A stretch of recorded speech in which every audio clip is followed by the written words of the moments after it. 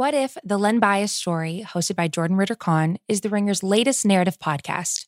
You can find new episodes every Wednesday on the Book of Basketball 2.0 feed. Here's a quick trailer. You've heard his name, Len Bias, 1980s phenom, second pick in the NBA draft. And then, cocaine, tragedy, one of the most shocking deaths in sports history. 35 years later, Bias's legacy is still making an impact. From Spotify and the Ringer Podcast Network, this is What If, the Len Bias Story. I'm Jordan Ritter-Kahn. This episode of the Bill Simmons Podcast is presented by State Farm.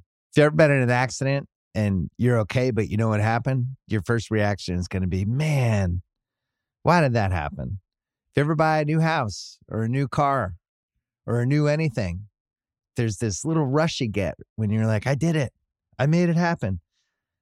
But really, the only words you need to remember are, like a good neighbor, State Farm is there. State Farm has options to fit your unique insurance needs, meaning you can talk to your agent to help choose the coverage you need, have coverage options to protect the things you value most, file a claim right on the State Farm mobile app, and even reach a real person when you need to talk to someone. Like a good neighbor, State Farm is there. Learn more at statefarm.com. This episode is brought to you by Lincoln and the all-new 2024 Nautilus Hybrid, featuring a customizable 48-inch panoramic display, available Revel audio system, and available perfect position front seats with active motion massage. Oh my God. The world isn't wide enough. Visit Lincoln.com to learn more. Some models, trims, and features may not be available or may be subject to change. Check with your local retailer for current information. Lincoln and Nautilus are trademarks of Ford or its affiliates. We're also brought to you by TheRinger.com as well as the Ringer Podcast Network. Put up a new Rewatchables on Monday night. We did Stripes, 40th anniversary. Me and Brian Koppelman breaking down a Bill Murray classic, trying to explain why this was one of the most iconic comedies of the 80s. Still kind of holds up, too. Got to be honest. Coming up, Joe House and I are going to break down an absolutely bizarre, compelling Suns Clippers game 2. We're going to talk a little John Rahm and a little basketball, too. And then the Ringer Lottery show that we did, the live show, me, Kevin O'Connor, Big Waz, Kyle Mann. We were just reacting as it was going. It was an unusually crazy lottery with all the subplots of teams that might lose picks, could keep their picks, all that stuff. So that is going to run after me in house. First, our friends from Pro Jam.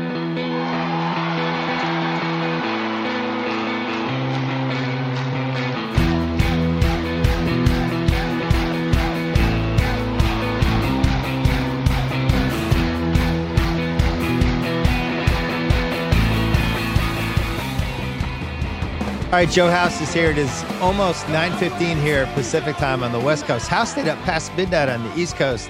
House, I apologize. Usually when we were growing up, NBA playoff games were like 2 hours, 20 minutes, 2 hours, 30 minutes. This one was over 3 hours. There was a ref review every 5 seconds, but it ended up with an amazing ending. The Suns, 0.8 seconds left on the clock, alley-oop to DeAndre Ayton, as everybody thinks, wait, was that goaltending? And it's like, no, you can't have goaltending. It's not a shot. It's a live ball. So the Suns end up winning, and I think we call it it's either the alley-oop or the Ayton-Oop. What do you like more? I like the alley-oop. That's better. The alley-oop. So the alley-oop.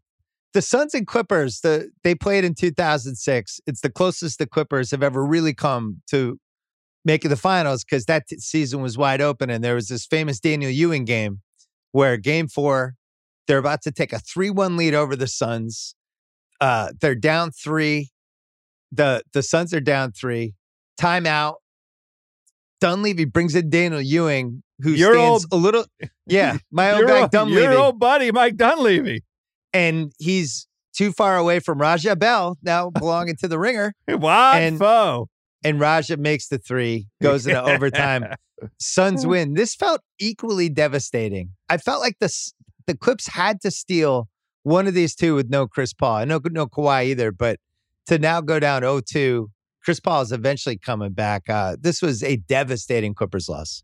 I don't think it was devastating necessarily because this Clippers team in the configuration that they have, I think they have kind of the resiliency to come back from a 2-0 down. We keep seeing this out of Ty Lue. Like, they're playing a long game. This series feels to me like a 7-game series, and all of the mixing and matching with lineups to address on the fly, not having Kawhi. I think there's a kind of an experiment going on here, and I'm not prepared to make any declarations about the ultimate outcome of this. Like, the Clippers had 10 ways to win this game. The Suns had 10 ways to win this game. This was a classic game, too, between two deep teams. It was a rock fight. The role players took over in the fourth quarter. We got tons of Patrick Beverley. We got tons of Luke Kennard. We got who from the Suns was doing stuff right at the end that I'm forgetting. Well, I mean, Cameron Payne had 29 points in the game. Campaign. I'll say this. I agree with you. The Clips have been down 0-2 every round now. I'm not counting them out. I think why this was devastating was this game was on the platter for you're up one, you get fouled. Paul George is at the line with a chance to put it 3, misses both. And now the Suns could say, well, we were down 1 and Booker dribbled the ball out of bounds. We did a review, and by 1/100th of a split second in super slow-mo, it was clear that even though Beverly poked the ball out, it kind of went off Booker's hand. I hated that call. We can talk about it later. But the Clips, you just feel like you have 2 free throws to basically clinch the game. Don't get them. You get a stop on the inbound pass, and Bridges misses the 3 from the corner, wide open set play. And then you don't get the rebound. And then on top of everything else, it's clear the only play they have a chance to run there is Ayton alley-oop. You bring Cousins in. Cousins isn't even positioned properly between the inbounder and the alley-oop pass. And the basket. I couldn't agree more. So he gets more. A free look right at the rim, and then Ayton, it's like one pick. Of course that was going to be the play. There is a whole, and I really don't care to do this because I'd like the last half hour of my life back. That game should have been over at 11:30 at night Eastern. Yeah. We didn't need the extra 35 minutes and the parade of horribles that occurred in that last 2 minutes of actual basketball time is too numerous. I don't want to relive the sequence, but the observation you made just now about Cousins being in the wrong spot, about the fact that the Clippers again asked for a review of the out-of-bounds play, which have had the effect of giving the Suns the ability to go diagram the fake play timeout. with 8/10 left. They didn't have to do that, but that's the clip. Hey, well, we were successful with it one time. Let's get another review and give the Suns another free timeout. And on top of that, how can Zubac not be prepared for the back screen? How could he not be prepared for Ayton going to the basket? How is it possible he got back screen?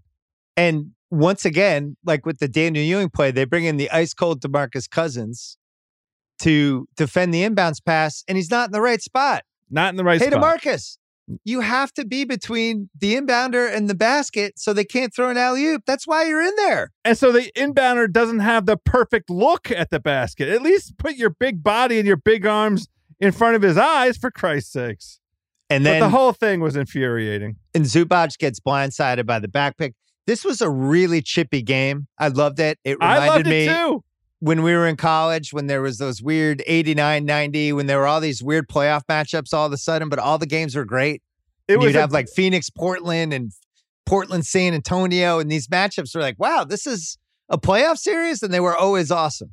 I mean, it was a Pat Bev kind of game, right? I mean, Pat Bev was out there putting his face into places and flopping, and we got the full Pat Beverly experience. He got shoved by Devin Booker after the Ayton alley-oop. Yeah, it seemed like all chaos broke. And Booker, they were trash talking the whole game, and Booker just ended up shoving him away. But it was super chippy, and I gotta say, like, I'm with you. I don't think this series is over.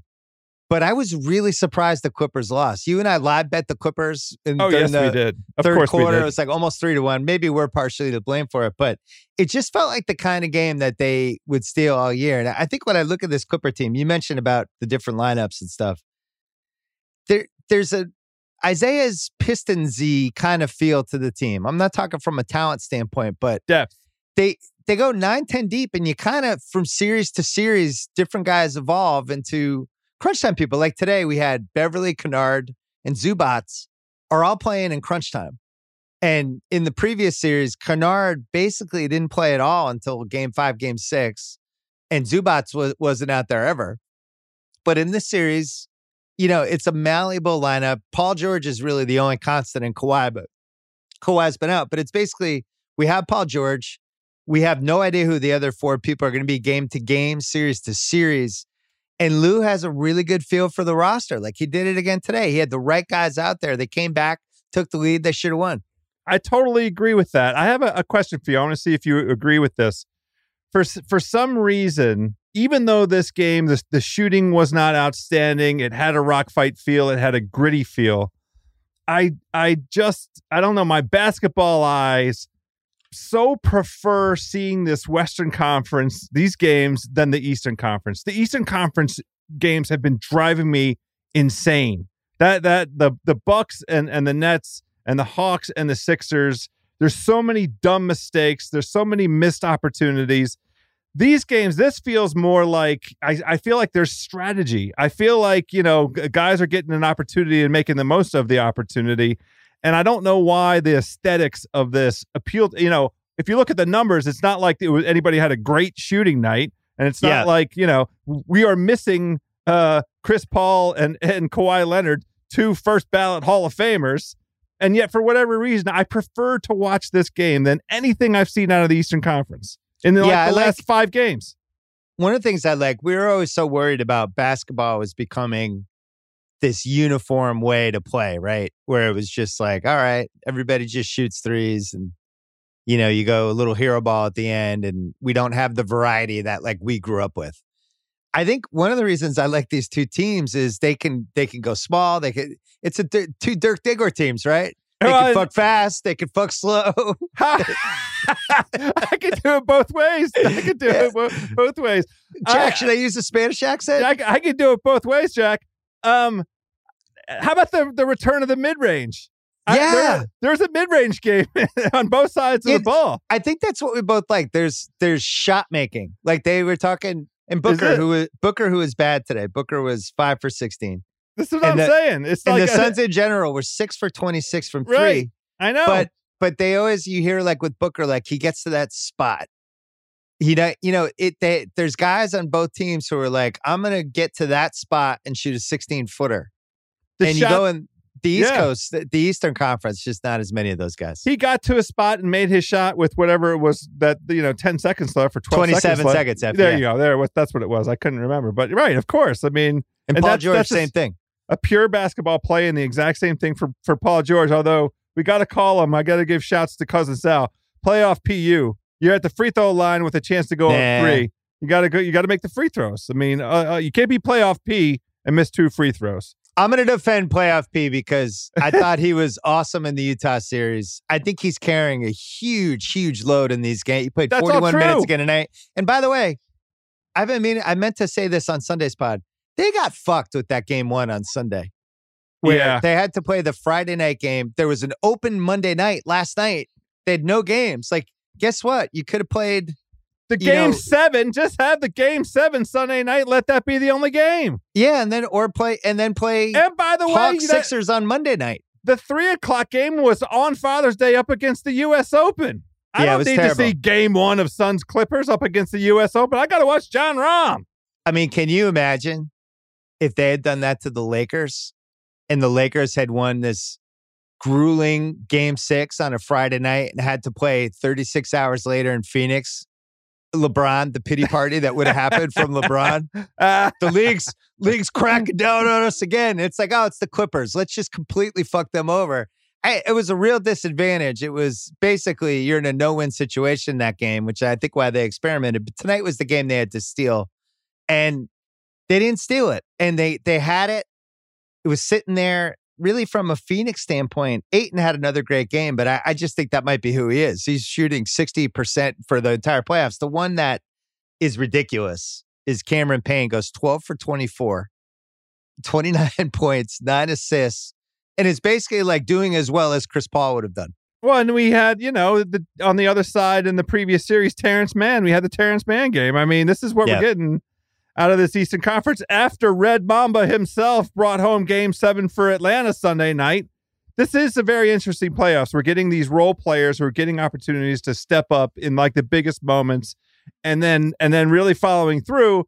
And we're seeing players with more notoriety that haven't been in giant playoff situations before kind of coming up with egg on their face. It's a really interesting playoffs in that respect. I wish we didn't have across the board all of the injuries, but like we're getting some litmus test moments here. Like we got a kind of a little more information about Aaron Gordon, I would say. It was interesting to see Drew Holiday shoot 5 for 23.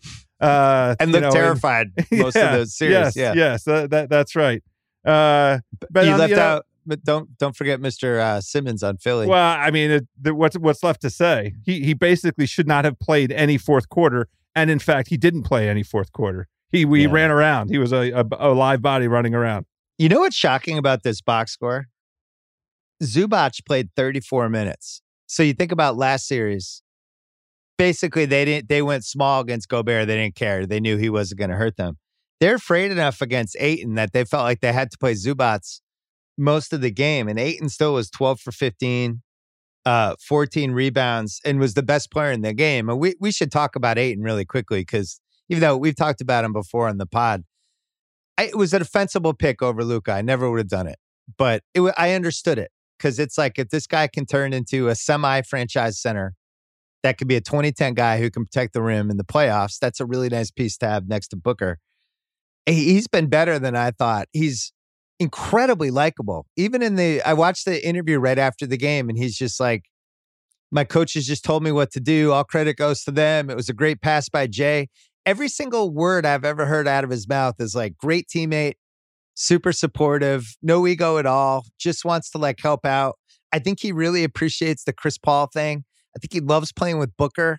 And he's like the ideal third guy that you would want on a team that has those two guards. And I'm just stunned because I didn't see this coming 4 months ago. It just seemed like he was going to be not the Achilles heel, but kind of the wild card for them. It's like, do you trust him? Is he going to be in the right places in a playoff game? Is he going to fumble a perfect pass or any of that stuff? I think he's been lights out. I'm really impressed. Yeah, I agree with you. And I'll give credit to both Ayton because there's definitely like a work ethic to that dude. He's definitely gotten better every year. There was a slow start for him and he had some missteps early on. But like, you know, as he's grown, as the team has grown, as the franchise has grown, it is kind of a perfect confluence of events to put him in the very best position he could be in, Devin Booker in the very best position he could be in, Chris Paul, ironically, in the very best position he could be in. And that chemistry really works. And it's really having a nice cumulative effect on the overall. And they're deep. We keep talking about Mikal Bridges is good. He's a good two-way player. And he wasn't good tonight, but he made a huge three in the last 2 minutes. And the one that he took at the end of the game, I thought it was going in. It was online. Looked good to me. Payne is good. We made fun of Cam Johnson when he got picked. Cam Johnson's good. Cam Johnson has a high basketball IQ. I am impressed by this Suns team. You've been on them we've been talking about it for 3 months. You love this Suns team. I know, but I was a coward. I didn't pick them against the Lakers. I could have. I went on the Sports Cards podcast and predicted, I was like, buy Trae Young cards. They have a real chance to make the Eastern Finals. And somehow didn't even really pick them to beat the Knicks. And then this Suns team, I was on the whole season and then I just got scared off. I think one of the things you saw tonight, they have a way of making the other team kind of come to their pace. You know, those Clips Jazz games are wide open. That's what the Clips want. They want to shoot threes. They want chaos. They want to scramble. And the Jazz, even with Cameron Payne, even without Chris Paul, they know who they are.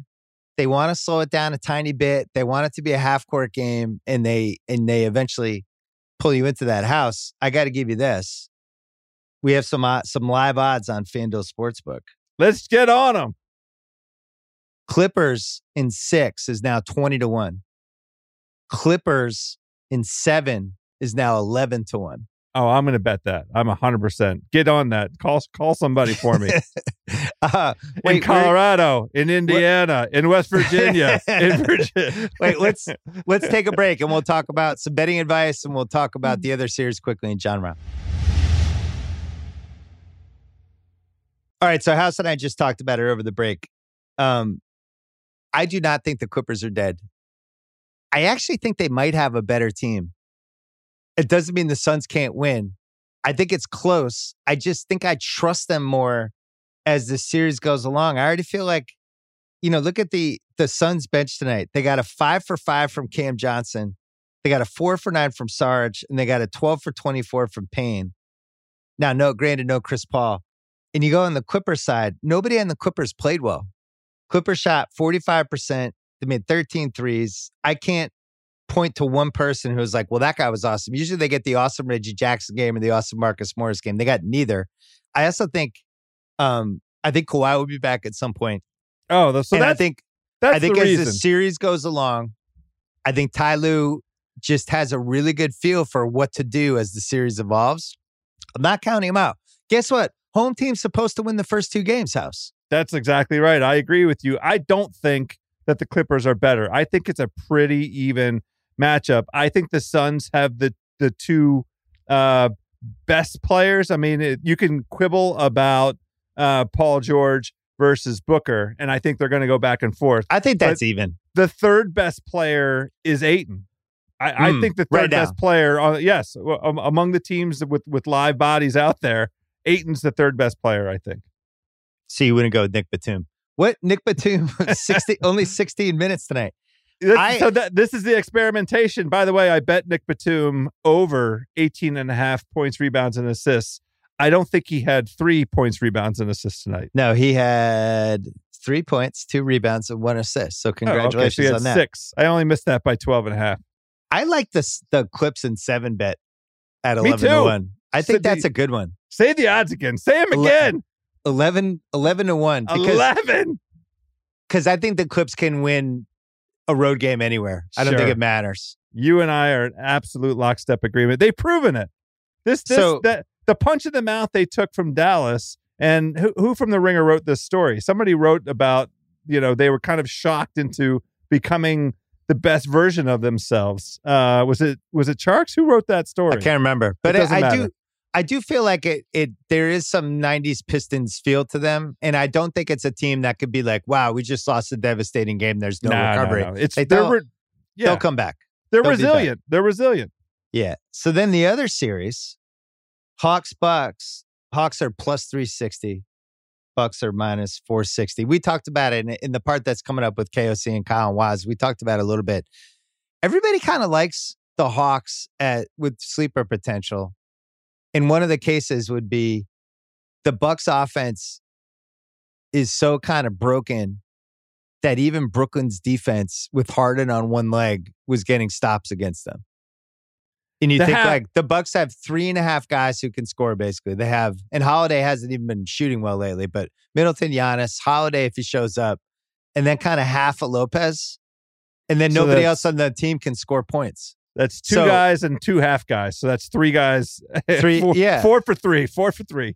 So basically, I think if you can get to 110 points on them, I think they'd have a lot of trouble matching that. Now, the Hawks had a lot of trouble getting to that against Philly, but Philly's also probably the best defensive team in the league. They also don't, Bogdanovich is banged up, no Hunter. So I don't know. I personally think Giannis is, I don't want to bet against him in this series because I think he really, something happened in that Brooklyn series, especially in that game 7 and some of the stuff he was doing.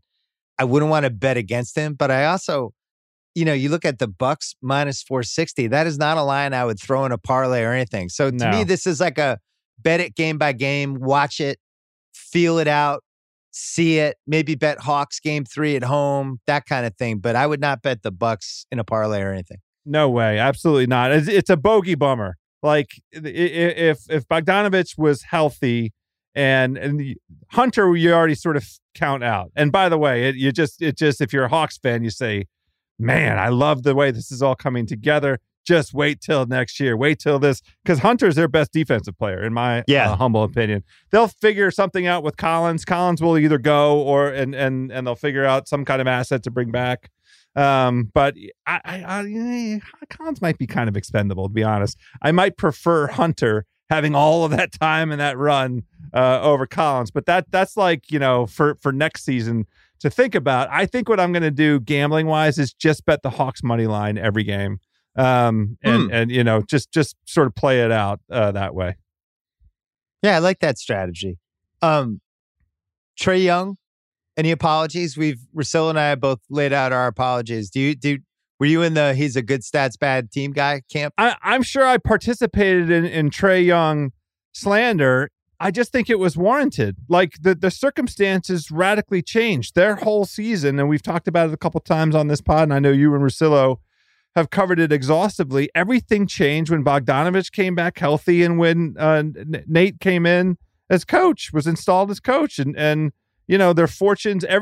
The situation changed in such a way to bring out the very best version of Trae for the first time in his professional career. And good for him to show us what he's been capable of, and good for him to have the gigantic balls that he has, and good for him, his instincts. What a charismatic cat. Who knew? We needed him. Yeah, he's like a new Reggie Miller. He's ready to be the villain all over the place. Fucking wonderful. I'm so happy about it. So if that's an apology, I apologize. But I love Trae Young. You kidding? I love him too. I've never done a 180 over a shorter amount of time. I'm all in. Even when he sucked in Game 7, I was waiting for it. He did the 180. We didn't do the 180. He did the 180. If you had a buddy who had the Hawks at 85-1 to win the title from a month and a half ago, what would you tell him from a hedging standpoint? Because you might be talking to him right now. What's the market? What's that market called where you can sell a ticket that you have? What's that thing called? Cousin Sal knows. Yeah. See what you can get for that ticket. See what somebody wants to pay you for it. There's an open market you could put it up for. 85-1. They're now like 12-1. What's the auction? There's an auction for that. Put it up there. See what kind of price you get. So you don't think I should hedge with the Bucks? No. Just ride it out. It's not you didn't put a big amount of money on it. Can we get to the real topic, which is the Hawks and the Clippers making round 3? There's now a certain team on the hook with a streak called longest streak not making the conference finals. And it happens to be Le Brûlé. You didn't even know. I had to call it to your attention. You and Russillo. I had to tell you boys about what's going on down here in Washington town. You now root for the NBA team that has taken the longest time to make the conference finals. And this includes all the expansion teams that have come into the league since 1980. You have not had it happen since we were like 9 years old in 1979 when you lost in the finals. Last time. It's really hard to believe that's the case. But the other stultifying fact, the truly unbelievable fact to go along with that, the perfect pair, they haven't won 50 games since 1979. That's amazing. I thought you were games. kidding when you told me that, and I went on Basketball Reference, and you were right. That's an unbelievable. It's impossible. It feels impossible. Like you think about just the way the lottery works, it's almost impossible not to stumble into a multi-time All-Star at some point over 50 years. Well, and some of those Washington teams with Gilbert Arenas and Jameson and Tough Juice, those were good teams. Like they didn't win 50. They didn't go 50 and 32. How hard is it? Apparently pretty hard.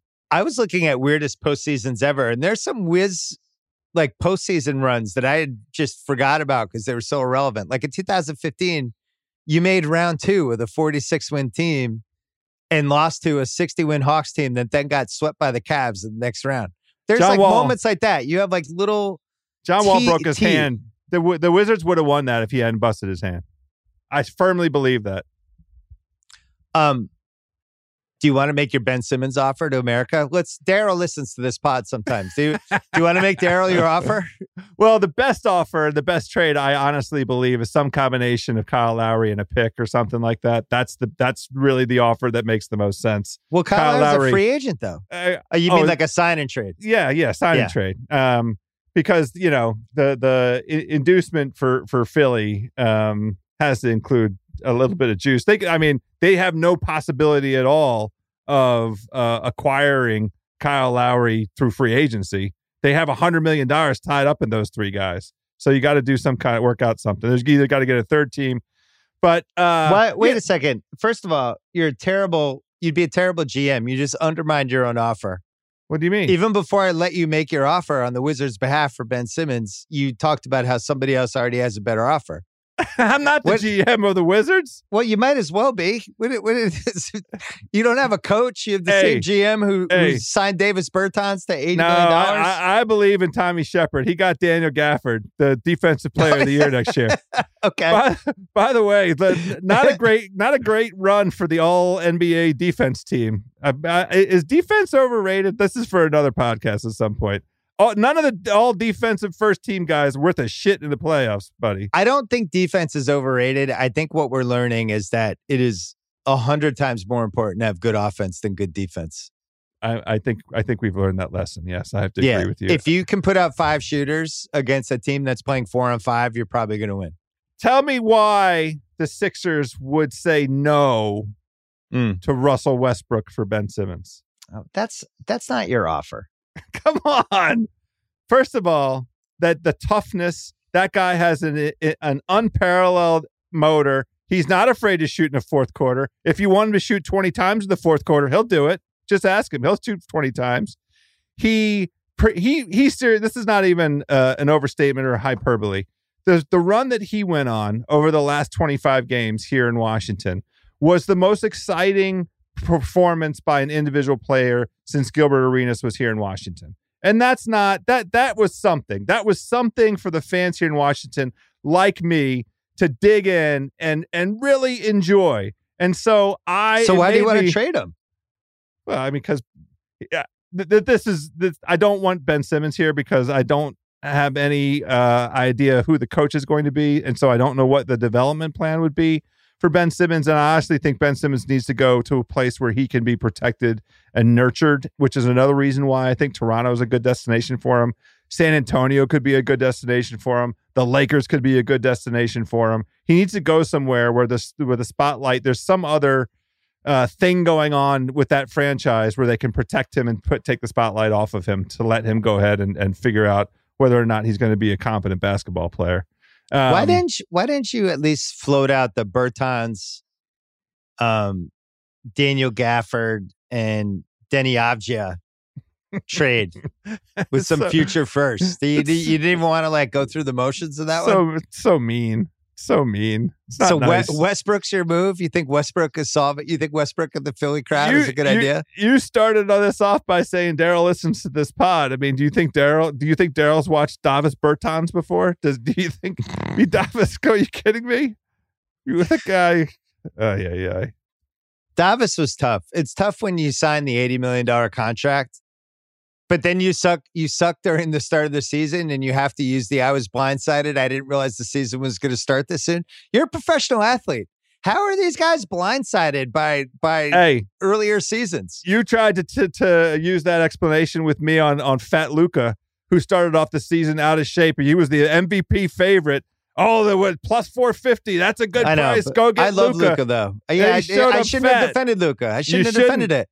You're a professional athlete. Stay in shape for 12 months a year. How hard is this? You have no other job. In Washington, we just call that the Mahinmi. We basically, Bertans, Yamahimi didn't know it, but we basically created a new slot here in Washington where we pay somebody $16 or $17 million a year that literally can't play, that can play maybe 14 effective minutes most of the time, can't defend a lick. We're just going to have that. We have that spot here on our roster now. That should be a Ringer oral history where each episode is devoted to somebody in that $15 million slot and you interview other Bullets fans about why that was such a bad. Or Andre not- Blatch was my favorite when they amnestied him before the extension kicked in. Was my favorite moment of the decade for any front office. That'll never happen again. It might be a Grunfeld's number one. It might. It's tough though because Grunfeld's got a lot up there. It might be. It's up at the top of all-time Grunfelds. I feel like he invented that. It's the Grunfeld. It's not We're the Mahinmi. amnestying somebody whose extension hasn't kicked in yet. It's not the Mahinmi. It's the Grunfeld. Unbelievable. Where do you want Ben Simmons to go? I know you listed a bunch of teams, but deep down, where do you want him to go? See, I think I love his game. I love his game in the open court. I love his instincts distribution-wise. So I want him to get a shot. So I think this is just ridiculous. I want him to go to the Lakers. I think it extends LeBron's career. It takes pressure off of Davis. I think that's too much pressure for him. I think he's got to go to a Siberia team like Orlando. Well, go off the map for 2 years and find yourself again, Ben Simmons. But that You're doesn't passing help. up dunks in Game 7s. You need to go to Siberia. Siberia though doesn't help him find what he needs. He needs to learn how to play basketball. He needs how to learn to shoot, and that's not going to happen in Orlando, and that's not going to happen in Minnesota, and that's not going to happen. Who knows what's going to happen in New Orleans? But remember when we were worried about this when he was at LSU, and we just saw no competitiveness out of him at all, and we were like, "Wait, isn't this a bad sign? Isn't this alarming that this guy's the number one pick and seems to be treating this season like it's, I don't know, the 9th pickup game of the day at some pickup park?" I don't think it's not like an instinct. I don't feel like he lacks competitiveness. He doesn't look lazy to me. He looks more lost to me. Like it's not that he's missing a fire. It's that he's missing a basketball IQ kind of element. More so like he doesn't know what to do. He looks more lost. You host the Fairway Long Golf Podcast for us, That's which is true. excellent with our boy Nate Hubbard. Who is the golf equivalent of Ben Simmons? Because it can't be Spieth, because Spieth's actually won. It's probably Ricky Fowler, because he's now it's not a perfect comparison because Fowler's older and has been around longer, and but golf has a long horizon there, and Ricky's still young enough that he could win 4 or 5 majors, but the talent has been there. And he's won some tournaments, but not gotten over the hump in majors, gotten very close in majors, but not been able to just put the pedal down and get across the finish line. And now folks are sort of, wonder aloud, is Ricky Fowler ever going to win a major? Congrats to Ricky. He came on the Fairway Rolling podcast, by the way, a couple months ago. Awesome dude. His wife, they just announced she's pregnant, so congrats. And he's got that, and maybe that will be the thing, it changes your life perspective, and maybe that will help him. He's been in a sort of a down place for a while. We've seen little green shoots of his game coming back, but he lost his putting stroke, and he was one of the very best putters on tour, and then it just left him. So yeah, the putting is like the free throw shooting in a lot of ways. Great comp. Where it can completely submarine you. All right, before we go, our guy John Rahm finally did it. You covered it extensively on Fairway Rolling. He was 11-1 heading into the last round, and I did not step in because I was on a self-imposed suspension for some poor gambling behavior. Yes, I understand. Over the last couple months. But that was NBA gambling. You still give yourself permission to golf. I just, when you're on I was on an incredible hot streak during the NFL playoffs, and then it came around the other way. But I still rooted for him like I bet on him. That's because your guy. Him and Fleetwood are your guy. Rahm and Fleetwood are your guys every week. Every major. I gotta say, him draining those putts on 17 and 18 were so fucking exciting. Nobody makes those putts anymore. It's like seriously, like instant legend kind of shit. Like unbelievable, iconic. And for him to win it that way at the same venue that has the history of Tiger back in 2008, and for him to be the favorite coming in there, to have won his first ever tournament on the PGA Tour at that venue, the first major since he became a new father, I think. No, it was the second major. But in any event, a bunch of like karma stuff at play there. And it's his first Father Day. Coming off the dumb COVID thing too, when he had to give up the title with one round to go. Basically, he was going to win the Memorial. He was 6 strokes up and had one of the best rounds of the entire year. He has my favorite all-around game, and I've really felt vindicated because I really felt like, and we talked about it a bunch of times, I just felt like he has to win a major at some point. He does everything well. I don't know what his weak spots are. That was ballsy, and there was a moment there with Brooks when it seemed like Brooks was going to make a run, and then he bogeyed the par 3. But when we're talking about best golfers alive, DJ, Koepka, Rahm, Bryson, and then Justin Thomas. Justin Thomas got to be in there. I feel like Oosthuizen has to be in here at some point. He's just in the money too many of these majors. Like at some point, we have to take him seriously. We were talking about him. We were calling him a major sniffer. He's always sniffing around when it comes to the majors. Well, you know how there's always the one foreigner. You know, Molinari was in there for a little while, but you know, Frankie Onions, Faldo way back when. But there's always like the one foreigner who's just lurking for like 5 years, and I think it's Oosthuizen now. Well, there's the record reflects that's accurate. He hasn't won on PGA Tour, so he's not in this list of the top players in the world because he doesn't win, but he gets second in every major, so he's definitely in the conversation. But the top 5 are Rahm, DJ, Brooks, Bryson, and JT. And then if you want to, put Colin Morikawa up in there and Xander's around the hoop, I mean, that's fine. I don't mind mentioning those young guys. And the interesting thing is Rory's not in the top 5, and you can't make an argument to put him in the top 5. I don't have faith in Rory in these majors. I never feel like he's going to make a run, and I never take him seriously. I never think about live betting him, any of that stuff.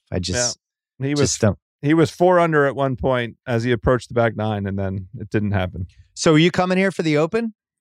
The Open Championship, yes. I think we're going to figure out me coming out to LA. I need to get back. It's been over a year since we've dined together. It's probably the first time since 1988.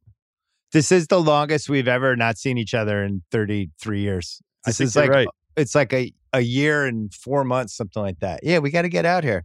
We got to eat. Are the restaurants open? That's the most important question. Restaurants are open. Yeah. I have a Koreatown place for you. I have a San Gabriel Valley place for you. I have a steak place for you. All right. Yeah, we got a lot of stuff going. All right, House. Thanks for staying up late on the Ayton-Oop podcast. The Ayton-Oop, the amazing. I didn't even drink tonight. We'll have to work on that. That's another thing we'll have to do. Yeah. And congrats on the Ben Simmons, Russell Westbrook trade. Good luck. See ya. All right, coming up, it is the live Ringer Lottery show that we did. It's me and KOC and Kyle Mann and Big Waz. And if you just want to fast forward to after the lottery happened, just go about a half hour in from this point right now. Go 30 minutes ahead as the lottery happens, and then we react to all of the different variables that came out of it. So there you go. It's the live lottery show here on The Ringer. My name is Bill Simmons. Kevin O'Connor's up there. Kyle Mann. Big Waz. We're going to prepare over the next 20 minutes for a consequential lottery. Now, the lottery is always important. Always things happen. Get number 1 pick. Number 1 overall, you get excited about. This one has ramifications. KOC, the biggest ramification for you tonight with how the ping pong balls could go with teams losing their picks, keeping their picks. It's that Houston pick. They have the number 1 odds in the draft lottery. However, if they fall out of the top 4, it's going to the Oklahoma City Thunder. And that would be bad news for Rafael Stone and that Rockets front office if they lose that pick. Because the opportunity is here to get a franchise-changing player in Cade Cunningham or Evan Mobley with the number 1 or number 2 pick, and then 2 really good consolation prizes and Jalen Suggs and Jalen Green at 3 or 4. So if that pick falls to 5, they then have to swap it for the number 18 pick, and number 5 would go to OKC. OKC has the 4th best odds in the ping pong thing. So the OKC best scenario would be coming out of here with 1 and 5, and then Presti's taking a big victory lap. We also have Minnesota. Waz, how did you feel about the D. Russell trade as it was happening when you found out Minnesota was giving up a top 3 future protected pick? What was your reaction back in the day? one, they're doing the trade because it's Karl Anthony Towns guy. I'm not a fan of bending over backwards for guys who've never done anything for your franchise, right? Like, it's like, why are we doing this for a guy who we once got the 8th seed because Jimmy Butler was in town, and everything else has been pure misery? So why are we bending over backwards and moving heaven and earth to bring in guys at his behest? At a certain point, it's like, is it the end of the world if Karl Anthony Towns doesn't want to be there anymore? If I trade him and get stuff for it, right? I think a lot of times teams are guarding against something that they don't actually need to. Start the clock again on another potential franchise dude. That component of the trade. It gets worse than that because Wiggins was part of the trade in the terms of that added to the value of the pick because it was like, well, you have to take Wiggins. Kyle Mann, Wiggins is now your guy. You're ready to do like a 25-minute summer video of him this summer, I think, right? Me personally, no. I mean, I've done one on him before. I have bad information. My bad. I'll sign up for it. Did somebody say that in the chat? No. No, Wiggins isn't my guy. But Wiggins was better in Golden State than you expected him to be, correct? Maybe. Yeah, I mean, he fits. I mean, he's sort of plug and played in there, and there's not as much expected from him in terms of like dictating the culture of the team or anything like that. I mean, I understand. I don't know how much we want to talk about the merits of Karl Anthony Towns, but it's been pretty bleak over the history of the franchise for Minnesota. So, I mean, I understand why they would be hesitant to lose him because, I mean, he is generationally special as an offensive player. I guess the problem is they've made some mistakes in terms of how they've planned in terms of like what types of stars. And those things are more troubling to me. It's like whenever they brought in Jimmy Butler, if you know anything about Karl Anthony Towns, you would have known that was a bad idea from the jump. Like, personality wise, that was just not going to work. Like, because they come from different sort of like Jimmy is such a self-made man that he only has patience for certain types of players, it seems. Well, it didn't sound like he liked Ben Simmons either. Well, he doesn't. He doesn't really. One of the reasons he left Philly was he didn't like the culture there either. Then he finally found Heat culture, and the rest was history. Aren't all of these moves that Minnesota's made, from Jimmy Butler, now D'Angelo Russell, isn't it all about just trying to make things work, with Karl Anthony Towns because he is that special offensive talent Kyle mentioned, pairing him with a great two-way wing like Butler, pairing him with a pick-and-roll point guard like D'Angelo Russell. On paper, I understand of it, but a lot of these moves do reek of desperation and rushing things rather than taking your time. And so that's why for Minnesota, tonight's really important too, because they could get one of those guys who can help really build something nice here alongside now Cat, Anthony Edwards, and D'Lo as potentially your third or fourth guy. He doesn't have to be a key player. Well, and then on the flip side was Golden State. If they end up getting 4 or 6, they keep Wiggins. They get Klay Thompson coming back. They got a full year of Wiseman. They're in a West that is just completely in flux. We might see the Phoenix Suns are the favorites to make the finals in the West. It's not unrealistic to think if this goes their way tonight, the Warriors could be the favorites in the West next year. Well, I think they could automatically switch up the tenor and the feel of their roster because of the young guys, right? Like, you got Wiseman and you have these 2 phenomenal picks potentially, and you can move them and you can get actual legitimate NBA players for them. And to get back to Minnesota again, and I hate to be the defense, hard-nosed floor burns guy here, but how the hell is Minnesota supposed to put together a good team with, at the point of attack, Russell's horrible at defense. We know that. And Karl Towns has been just as bad at the most important defensive position on the floor. And I don't think D'Angelo Russell is the type of offensive player that turns them into some type of juggernaut just because he's there. I just think, again, the idea that you would have brought this dude in just because Cat wanted you to, and because he played 2 months of good ball in Brooklyn and made it as an all-star injury reserve, and we get to call him an all-star now. I mean, Minnesota, dude. Like, holy moly. Well, it's a great example of when you have bad leadership at the top. It's tough. In basketball, it's no coincidence. Like, hey, guess who's in the lottery again? It's Sacramento. Guess who's here again? It's Orlando. These are teams that we see over and over again. I think the thing with Minnesota, I don't want to defend Towns. I'm not a huge fan. But when you see this playoffs has been kind of the death of the quote unquote good stats, bad team guys. With, the KFC's smiling now. Where Booker and Trae Young, where we just look at them like, great, they're putting up stats. Their team's not winning. But then all of a sudden they had the right guys around them and their team started winning. And like KFC, why can't Towns be in the same situation as Booker and Trae? I think Towns can be. Absolutely. I mean, Karl Anthony Towns is just an absolutely brilliant offensive player. He's not just one of the best shooting bigs. He's a great shooter, period, regardless of position. You can run him off screens and handoffs. He can take guys off the dribble. He can post up. He can do it all on offense.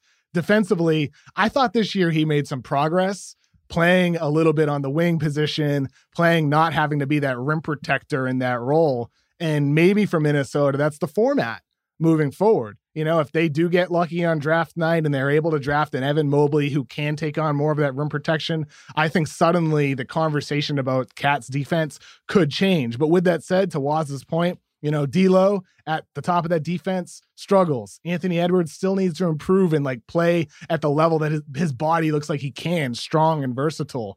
So like they have the potential to be a solid defense, but this is a team that if they build this out the right way, they're going to have to get by with solid defense and amazing offense. Like they're going to be that type of team with that type of flavor.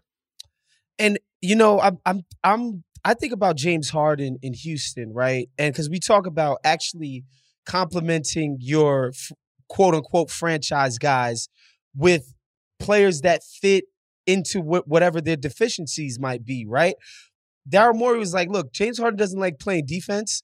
We need a guard like Patrick Beverley who can't handle the ball, but he'll guard whoever you want, and he's developed an outside shot. We need big men like Clint Capella who don't mind planting somebody on the screen, creating that vertical spacing to suck into defense. James Harden is a generational playmaker, passer, and he sprays it out to the corners.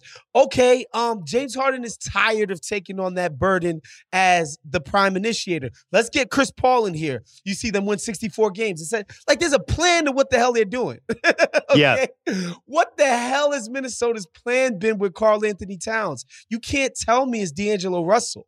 That don't make no damn sense. And now you have Edwards, who is I like give Edwards. me the ball. I like Edwards too, but he's another one who's like, give me the ball and I'm going to do some stuff. So KOC, if they end up getting this draft pick, which they would have, it would have to be 1, 2, or 3. Probably not looking for a scorer who's just quickly. And then I'll ask you the same thing, Kyle. Perfect guy in the draft for Minnesota. Evan Mobley, he can offer the rim protection that could help complement Karl Anthony Towns, as well as being a guy who has some skill on the offensive end. He can pass a little bit, shoot a little bit for you, with the upside to possibly down the line be one of the primary guys. So I love what his baseline could be next to Cat, and then his upside could be like one of the best front court duos in the entire league. And Kyle, I think we've talked a lot about Mobley on the Ringer NBA show, and I mean, you and I both really love him, it seems. I like him too. Charks loves him too. Charks texted me. I remember he hadn't seen Mobley yet, and he was like, "Tell me about him." And I just kind of said some things, and he texted me back like not long after watching him, and was like, "He's special." So I mean, in a very like sober, like serious way. Which Chark, I took it. You know, I trust Charks' opinion a lot, and I think that I agree though too. I think that positionally he is very clever, and if you watch the way that he plays. He doesn't have to be like a heavy volume offensive guy. He wasn't for USC. There were times where he would just sort of blend in and kind of play whatever role. Really good passer. Those two guys together, I think, are really interesting. For me, I think that they need as much culture shift as possible. And I think that if they can get him, I think that Jalen Suggs would be a fantastic fit for them too, like to play. And then I also think that could create expendability, which is something that I think could happen for a few teams in this draft. I really like Suggs or Mobley with them. If you can get Cade, obviously get Cade, but I think either of those guys fit too. I don't know that Jalen Green in that range would be good for them. The Minnesota would be one of those teams that I don't think should prioritize Green. I would go Suggs over Green if I were Minnesota. Well, I forgot to mention there's a third variable for this lottery. The first one is Houston. Top 4, they keep it. If it goes to 5, they have to swap it for 18. Second one is Minnesota. Top 3, they keep it, 28% chance. Golden State has a 72% chance to get this pick, which is pretty nice if you're Golden State. And then the third one was Chicago. It's the number 8 pick. if it pops up to top 4, they keep it. If it does not pop up to top 4, Kevin Clark's Orlando Magic will be getting the pick. And it is an 80% chance for the Orlando Magic to get that pick. On top of, they gave up Wendell Carter. There was another pick in that trade too, right? Wasn't there another first rounder beyond Wendell Carter? Yeah, or am I crazy? I think it's 2023. Yeah. Is that too much to give up for Vooch, who didn't even get you to the playoffs?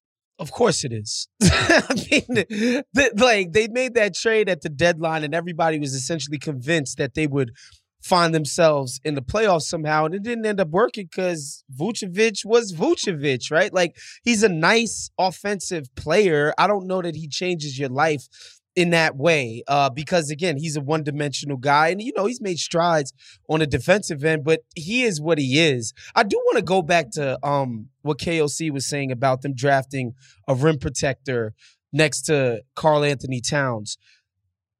My man, Stephen Jones Jr., was talked about recently working with Brook Lopez in Brooklyn and how they never thought he would ever get to the level of the defensive player he showed himself to be right now.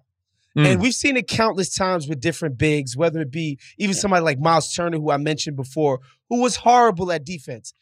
I just want to understand how it can be that we need to suck up to Karl Anthony Towns, but we also need to draft people that are better than him at defense. Like, it can't be both, right? Like, I love this lane for you, Waz. I think this is strong. Why do we keep building around Karl Anthony Towns when he can't win no matter who we have? If we can't ask him to be the defensive anchor, like, you want all of these concessions made, you got to be the player that's worth those concessions. So if we can't ask you to get to the level of Brook freaking Lopez, bro, why are we kissing your ass? I don't understand that. When was the last time we had a guy who was an offensive one and a defensive one on a title level team that was a center? When was the last time James. we had a small ball 5? Yeah. I mean, Shaq.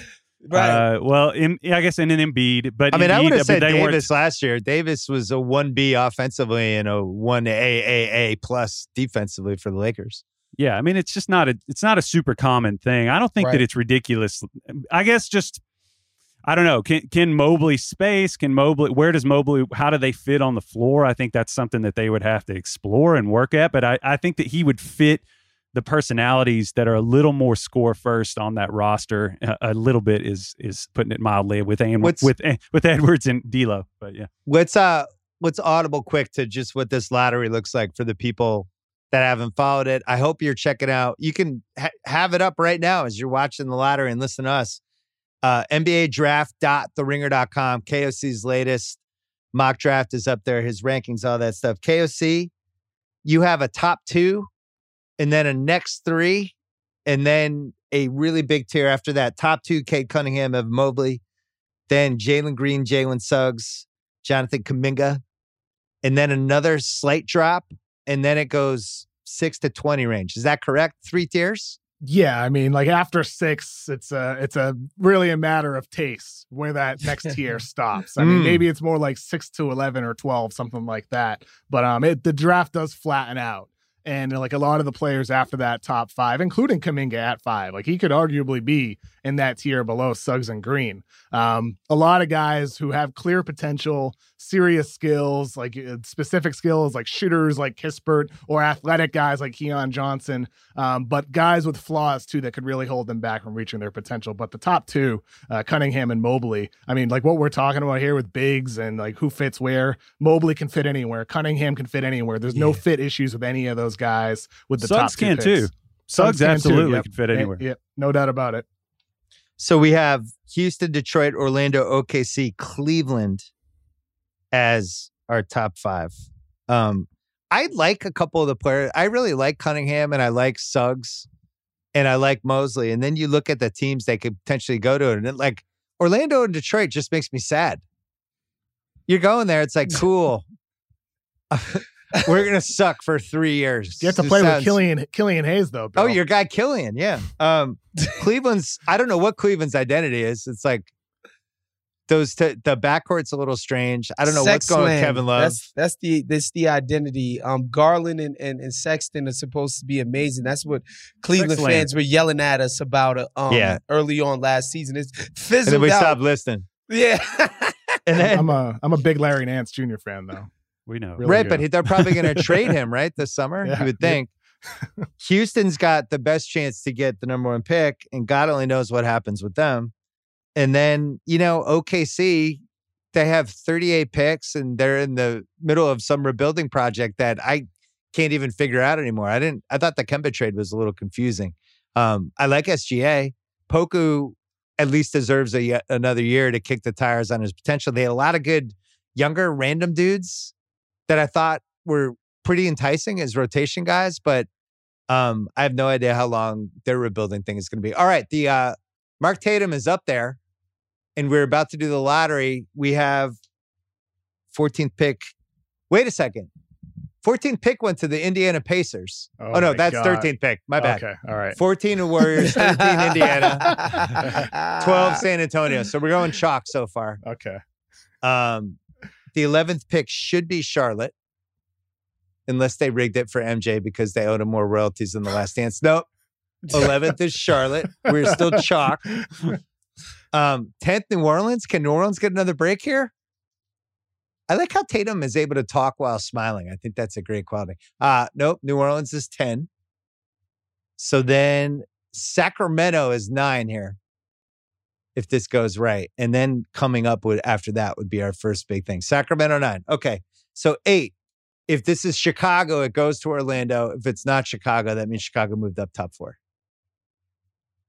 First kind of exciting moment here. It's Orlando. Ooh. So Orlando gets the 8th pick, Waz.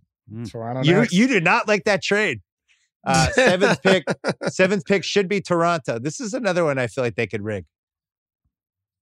Toronto get the number 1 pick wouldn't be a bad thing. Not that they rigged the lottery, I'm joking. To make up for them being in Tampa or what? Golden State from Minnesota. Wow. So Toronto. So Toronto moves up. Golden Wow. State ends up getting the 7th pick. So we got 2 things answered there. All right. So Toronto we know is in the top 4, and we know Golden State is the 7th pick. That's great for them. So Minnesota has no first-round pick this year. Nope. 6th pick Tough. goes to OKC, which means that means Cleveland moved up too, right? So Cleveland and Toronto have moved up. Brutal for Minnesota. They just That showed is- Kobe Altman, who looks like he just took melatonin. That's 5th pick coming up. This should be it's Orlando. Wow. So OKC moved up. big. So we had OKC, Pray for Tyler. Cleveland. Presti gets to be a genius again. So wait, the only one that I'm confused. Wait, did OKC get that pick from Houston or for OKC? I'm confused. It would probably help if we could listen to the Yeah, broadcast. I'm right? not watching on TV. There's Nazi Muhammad. Well, they're showing Detroit, so Detroit's still in it. And I think Houston probably stayed in it. So I think Houston's still in OKC. it? Okay. So that was Houston's in it. So that was our worst case scenario if you're OKC. Guys, You drop down to 5. Can I share a text with you that I just received from one of my good friends who's a Knicks fan? Yeah. He said, tonight is usually my Super Bowl. I was gonna say we need to celebrate a few teams that aren't here tonight that usually are. The Suns, the Wizards, the Knicks, the Hawks, Oh, man. not present tonight. Good for All them. right. So we have Toronto, Cleveland, Detroit, and Houston Woo. as our top 4. Toronto getting rewarded for spending the whole year in Tampa Bay. Well deserved, in all seriousness. Yeah, I gotta Absolutely say, deserved. that's why I joked that I thought they could rig the lottery for them because, first of all, I thought they did it. They didn't tank until the tail end, but they kind of had some nobility to what they did. They had to play a year in Florida. I don't know. I mean, I'll tell I'm you what, okay with that. with Toronto, if they bring back Kyle Lowry and if they nail this pick, like they could significantly be right back in that race. You know, maybe not a favorite for the championship, but they could be right back in the thick of the playoffs if they nail this pick. If they get a Cunningham or Mobley. Can Masai do that for a 3rd year in a row? It doesn't seem like his nature, right? This sort of tread water type of team. And they overachieved last season. They damn near got to the conference finals. They gave Boston all they could handle in the 2nd round. This year kind of blew up on them because of injuries and the sort of discombobulated nature of the season. Like, can you go into the season again with this tread water type of situation after you've tasted the championship in 2019, KOC? I think with Masai Ujiri, he said something back at the Sloan conference back in like 2015 or 2016 before trading DeRozan. And he's like, my philosophy, I'm paraphrasing here, has always been about developing young guys while also competing to win. So I think Masai Ujiri has always tried to win and tread water, as you're saying, while also having youth on the team. And we're seeing some of those young players, OG Anunoby, Fred VanVleet, Pascal Siakam, who has blossomed, right? Yep. And so if they get a number one pick, like let's just say if they got Cade Cunningham or got Evan Mobley, I mean, that could really accelerate things quickly. And they want to become contenders. But I think they would be continuing to do what they always do. But it would really be a matter of, does he want to continue doing that? Or would he get rid of the older guys, and then just go all young, all youth? Because that makes like a heck of a lot of sense, too, to do that. Can I ask you, if you're Cade Cunningham, how hard you're rooting for Toronto right now? Versus the other options are Cleveland, Detroit, and Houston? Wow. I'm sorry, I'm rooting for Toronto if I'm Cade Cunningham. I could be good right away. I think Houston is up there too, though, because, Houston too, let's face it, black NBA players, they're really into that city. I think this is like, Houston is like a two Americas type of thing. Like, where people Houston's cool. A bunch of people I know who are non-black have been to Houston. It's like, it's a cool city. Like, it's big. It's decent food options. It's not bad. And then, like, black people go and they're just like, this is the most amazing place I've ever been to in my life. So, I think that's always got to be a consideration. Houston is like the black Boston. You know what I mean? Like, white guys in Boston is like, this city's amazing, right? And I think Houston sort of has that dynamic. Jalen always used to tell me that when we worked together, but he always said the same thing about Toronto. He said Toronto was also amazing for black athletes. Yeah. Toronto makes the most sense basketball-wise. I mean, yes, no immediately. Question. Like, it's going to be that he's going to be playing in a winning environment immediately. So, if they get one or two, Toronto's going to be good next year. Then you would have to rethink about, do we just bring back Lowry and do we actually try to make a real run at this?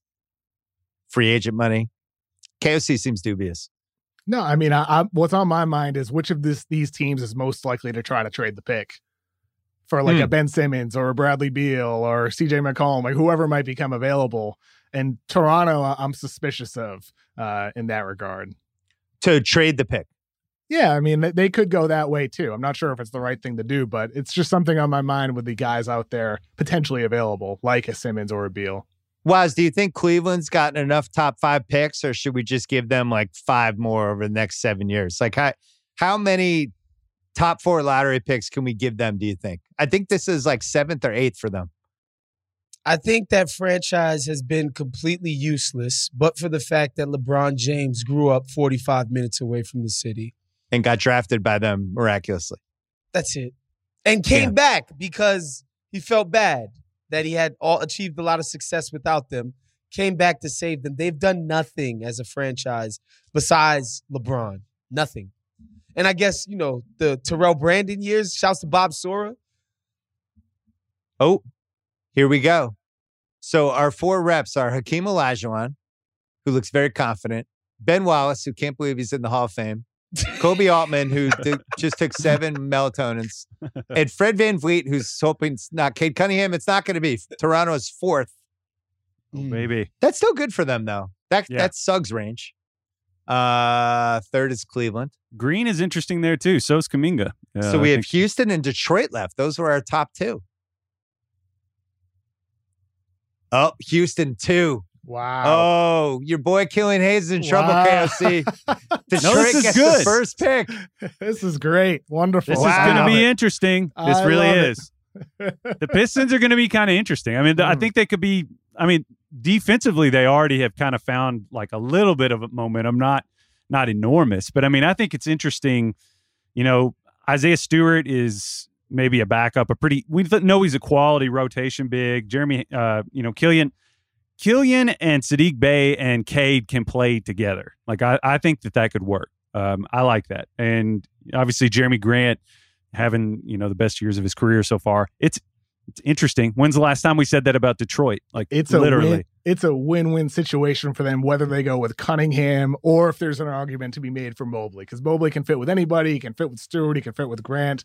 Cunningham can play with or without the ball. So if you want to build a roster with multiple ball handlers, which I believe is their vision, and that's what they want to do, and Killian Hayes may not be the primary guy, Cade Cunningham might be, but Hayes in a role where he can defend and make smart passes off the bounce. It's really about his development as a spot-up shooter. But with Cade Cunningham, if he's the guy they go with at the number 1 pick, I think he's the type of guy who can help a team really compete right away. He's a floor raiser. No doubt about it. Like he makes guys around him better. And I'm excited to see what he can do playing with the best talent he's ever had, because you get a downhill guy, and Isaiah Stewart, who can be, a rim runner for you. You have other guys who can handle the ball, Grant, who can handle some scoring for you. I think it's a really great situation for Cunningham to go into, assuming he's the pick.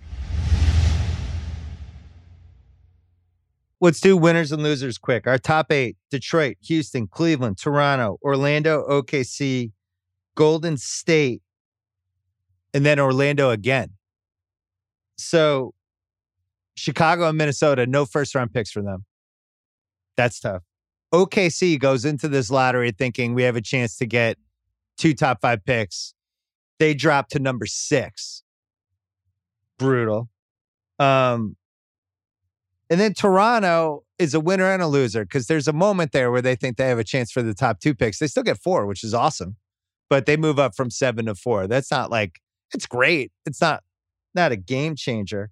So we think potentially Cunningham to Detroit, Mobley to Houston. Almost seems like it would make more sense for those 2 to flip picks. Mobley with Christian Wood. What do we think about that? A little lean. Not I don't know if I like. Not a lot of weight in the front court, but Waz, do you like anyone? Waz, do you like anyone with Christian Wood? Do you like anyone, Waz? What are your Christian Wood thoughts? No, the Christian Wood thing is funny because, he leaves Detroit and everybody's kind of like, well, clearly Detroit knows something that we don't, because why do you just let this guy leave for this little bit of money? And he comes out and he kills it, right? And so he becomes this kind of overachiever. That's how we view him type of guy now. But, I'm interested to see what he does when he comes back next year, because we always go through this cycle with young guys where it's like, think of Jason Tatum after his rookie year. It's like, all right, he's the next Larry Bird. Then he underachieves his second year because people expect growth in NBA young players to be completely linear. And we're like, maybe he's not that great anymore. Is he a bust? And then, of course, he comes back and he's steadily improving all the time, right? I love to see what Christian Wood comes back and he does. And who I think won is Orlando, because they just sucked at the draft, quite frankly. Like, they've had nothing but high lottery picks. KOC is right here. Be careful. He's right here. Mo Bamba's last fan is right here looking at you. They've stunk it up when it comes to drafting. And so they get 2 bites at the apple. Isaacs is coming off of a bad injury. Mo Bamba is still not proven a single, credible NBA skill yet. Not one that you can say, all right, this is what he's going to do good in the NBA. Be nice, Waz. I'm a Cole Anthony guy as a former CHSAA New York City Catholic School League guy, so I love Cole Anthony, but I'm happy for them because they need as many bites at the apple as possible.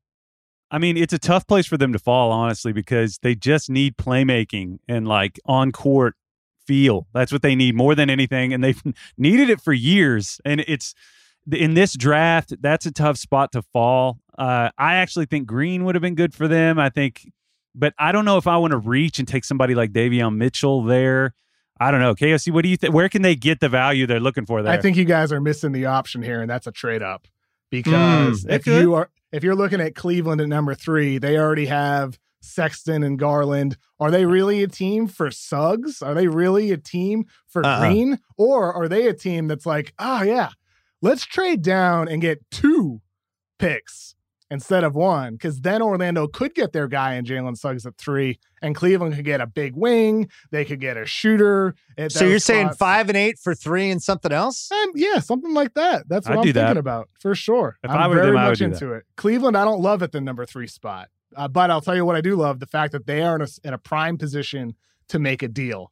And I think that is something we're going to hear a lot about in the coming weeks and months. So the Detroit Pistons, this is the first time they will have the number 1 pick in the draft since 1970. Wow. They had 1967, they had the first pick. They took Jimmy Walker, Jalen's dad. Then in 1970, they took Bob Lanier, Hall of Famer. They took Isaiah Thomas with the second pick in 1981. They took Grant Hill with the third pick in 1994. And since then, they have not even come close to picking this high, except for the immortal, the one and only, Darko Milicic in 2003. Cade to Detroit, I feel like is bad for your guy Killian. I think we see Killian on a Paris, like a B-level Paris team, maybe in 3 years. KOC. I think it's good for him. I honestly do. Big competition. Okay. No, I think they could play together. Like you do. Make the case. Let's hear it. KLC said something earlier where he said, if you're a roster that's looking to have multiple ball handlers, let me just tell you, if you're an NBA roster and you're not thinking we need multiple ball handlers, you should just sell your team because you're an idiot. Because that's the way basketball is right now. Everybody needs to get more playmaking and creation on the floor as much as humanly possible. And like Detroit, I think that sort of the thing that people were knocking, the people who saw upside in Killian Hayes said this is a guy that eventually could be the engine of an offense, hypothetically, heavy hypothetically. I think this will take pressure off of him and maybe allow him to come along at a pace that is more realistic for him, potentially. But I also think it's going to put him in a position to Cade is a plug-and-play floor raiser type player that is going to spoon-feed him looks where he wants them. So I think it's good. I like it. No doubt. I think that's a good point. You think like the Atlanta.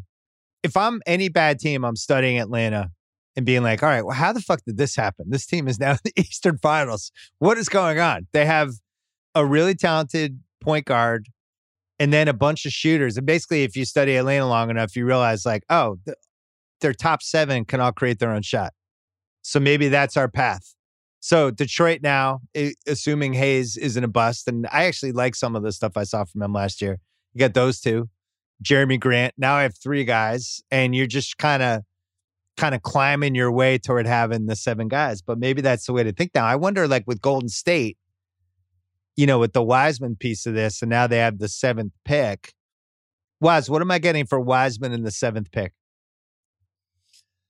I mean, I'm not getting Bradley Beal. People were pretty low on Wiseman towards the end of the season. His confidence was kind of shot. The guy couldn't catch a freaking pass on the low block to save his freaking life. Yeah. And so I these guys are so young. I think you can easily get people still excited about a Wiseman and this pick. Ben Simmons is. What are you going to do with Draymond? Yeah, I don't. Yeah, it'll be interesting to see if they try to flip this pick or keep it, because at that 7 spot, a Davion Mitchell from Baylor, even though he measured only at 6 foot, he plays bigger than he is. His defense that he could bring to that bench unit, the shooting, the ability to potentially sometime down the line be somebody who creates offense for you while developing behind Stephen Curry. This was the appeal for them last year with LaMelo. Not a lot of pressure. He can learn behind these guys. I mean, whether it's Davion Mitchell or somebody else up there, even a Keon Johnson at the wing spot from Tennessee, there's some appealing guys who can play a little bit now and then pop later. So this isn't a loss necessarily for Golden State. But KOC, I don't like that in the sense of that, like this whole in-between game of we're trying to win now and we're also trying to develop talent. You sort of sometimes run into a conflict of interest, and you saw it with Wiseman where they yanking him in and out of the lineup, and it's like, all right, are we developing this guy for the future, or are we killing his trade value because he's so damn bad on a team that's trying to win, right? Like, it becomes this sort of push and pull. I think they need to get off of these young assets as soon as possible and get back to the business of maximizing your greatest player in franchise history's extended prime. They need to move off of these young kids because they don't help you win in the now. And Steph Curry, you need to be trying to win right now with him. Here's what I would do. I would take Mitchell 7. I think he's the perfect warrior for the team I watched last year that I think they're going to gravitate to. Here's the thing with Wiseman. Just watching how much better Ayton has gotten in the last 3 months. and watching the way he was able to be such an asset in game 1 of the Clipper series, that game 2 is about to happen. But, you could argue he's a more valuable asset than Rudy Gobert, which I did argue on Sunday night. I just would rather have Ayton. I'd rather have a mobile big who you can throw him the ball from 5 feet away and he can turn around and do a jump hook. His hands are around the rim and can come out on shooters. KOC, couldn't Wiseman be that? Like, is it far-fetched to think he could be that a year and a half from now? I wouldn't say it's far-fetched, but I think Ayton, his feel was higher coming out of Arizona. Like Ayton, he's older too. Yeah, and he's always had an ability to contest and alter shots around the rim without fouling. With James Wiseman, the feel for the game on the offensive end is not as high. And like that's a good thing and a bad thing for him to be with the Golden State Warriors. Because to your point was, that's the tough part with Wiseman. He wasn't ready to do like the fast, decision making, the passing immediately, and he may never be. But like the benefit of having a guy like that is the upside to be that Ayton style player. I think with them, they do have to really be careful here with not taking too much of a project. I don't love the idea of a Keon Johnson, a Davion Mitchell. I mean, at his age, 22 years old, a redshirt junior coming out of Baylor, he's somebody who can help right away, but still provide upside down the line. Like if they don't trade the pick, that's the way they have to be looking at this situation here. And he's fucking tough too. Oh yeah, he would be an elite defender, I think, on the perimeter. Hey Kyle, yes. If Wiseman was in this draft, what pick would he go? Ooh, oh gosh, I'd say 5, somewhere in there. 5. I mean, I think people. I'm not saying like big board here. I'm just saying if I was guessing, I mean, what would be different a year later? I mean, if he had played the exact same college season and we were looking at it again. KOC, where do you have him? If it's after what we saw with the Warriors as Wiseman's a rookie? in the draft. Well, that's not how it works. He's back in the draft. No. Hypothetical. We know what he did as a rookie. Right now, he's back in the draft. They made a new rule. He got to declare. Then he's not going top 10. No. Wow. Yeah. Not going top 10. Wow. 10 is extreme. I don't know. Wow. Maybe not top 7 or 8, but wow. I don't think he'd go above Kuminga. I'm not so sure he'd go above even Mitchell, depending on like what those team preferences are, but not top 7 or 8, maybe not top 10. Oof, this is bad for the Wiseman rookie cards. The reason I brought it up, I was trying to figure out, could they trade him like straight up for the 3rd pick? Could they trade him straight up for the 4th pick? Well, that's what I'm thinking here. Like if you're the Pelicans with the 10th pick, are you trading that for James Wiseman to pair Wiseman with Zion? I'm not so sure. With the Kings at number 9, maybe the Kings would take him. The Kings could make sense at number 9. Orlando at 8. I'm not sure with the amount of bigs that they have right there. So maybe number 9 at Sacramento. What about OKC at 6? That would make a little bit more sense, considering that team is kind of rudderless and it's just like I was about to call him Sam Hinkie. Might as well now, was. Might as well. Sam Hinkie Presti. Because Sam Presti is kind of like, we're taking as many bites at the apple, or we hope to be the next disgruntled superstar destination. I'd be careful about this asset orgy that we're doing with the OKC Thunder too, because I remember when that Brooklyn trade happened for Boston, it was like assets. And then what does it turn into? Brad Stevens getting forced out as coach, although he got promoted. And, Brooklyn's a better team now than you. They went to 3 out of 4 Eastern Conference Finals, and they have 2 of the best players under 25 years old. Yeah. Jason Tatum and Jaylen Brown. Thank you, KOC. Yeah. They got their coach fired. Here's the thing. I've been living in Boston this whole past year, and like it was a nightmare season for the Celtics, but they still have Jason Tatum and Jaylen Brown. Period. Simmons, Orlando. Orlando has the 5th pick and the 8th pick, which in my mind means they have a pick to spare. Is the 5th pick for Ben Simmons a ridiculous trade? For Orlando, probably for Philly. That's for Philly. It is. Trade. Yeah. 100%. I mean, maybe if Simmons, they had Mo Bamba into that. I was gonna say Ben Simmons in Orlando. There's dissonance there. I mean, you assume Jonathan Isaac gets back and I don't know if that's the place for him. The reason I bring that up is if I'm Philly and I don't like any of the possibilities I have, And Orlando's like, we will take Ben Simmons. He's a huge asset. We'll take his contract. We'll trade you the 5th pick. We can actually absorb his contract because I think they're way under the cap. And then if you're Philly, you get rid of the contract. You get a huge trade exception. You have a 5th pick. And then you have the ability to use that 5th pick to go get what you want. How about so it's almost like a 2-step trade. How about 5 and 8? 5 and 8 for Simmons. Yeah. So it'd have to almost be Simmons. Is that not enough? That feels like too much. It's kind of hard to figure out Ben Simmons' value, isn't it? I don't think it's too much. I don't think it's too much because Ben Simmons has already made 3 All-Star games, right? Like Ben Simmons is still going to be a great defensive commodity. Theoretically, he's some great playmaker. I keep hearing people talk about Ben Simmons' playmaking. I'm like, okay. All right, we'll see at the next destination if this bears out. They keep saying the fit is clunky and he needs to play around more spacing and shooting, which doesn't exist in Orlando and never has. No. We'll see, right? But like Ben Simmons is a 3-time All-Star. He's gonna make all defensive teams going forward. 5 and 8, it probably isn't even enough for him, if we're being honest, for the production that he's going to give you. And, specifically if you are... That's an amazing trade for Philly. I would do that right now if I was Philly. If I get 5 and 8 for Ben Simmons, I'm doing it. But they want to win. Like, you get 2 rookies, I guess. If you want to flip those picks into something are going to be valuable. But yeah, assets. Yeah, well, they're not going to win with Ben Simmons. They can't play him in the last 6 minutes of a playoff game.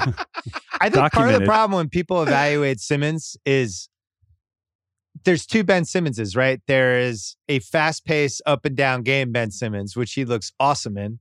And then there's what happens in the playoffs when it slows down and he's dribbling over half court, hands it to somebody and kind of wanders over into the corner and isn't seen again. And I didn't even know this when we did the podcast on Sunday, but the stat of the 3 shots in 7 fourth quarters, 3 shots total, is one of the most damning, terrible stats of all time. And it actually made me feel way worse about Doc Rivers. I was trying not to blame Doc Rivers too much, but man, you look back at that series now and you think like, you have to tell that guy after game 5, if you don't shoot, I'm not going to play you in the last 9 minutes. I just can't. I can't afford to have you out there if we're going 4 on 5. Like, sorry, I know you make $30 million a year. I know you're represented by Clutch.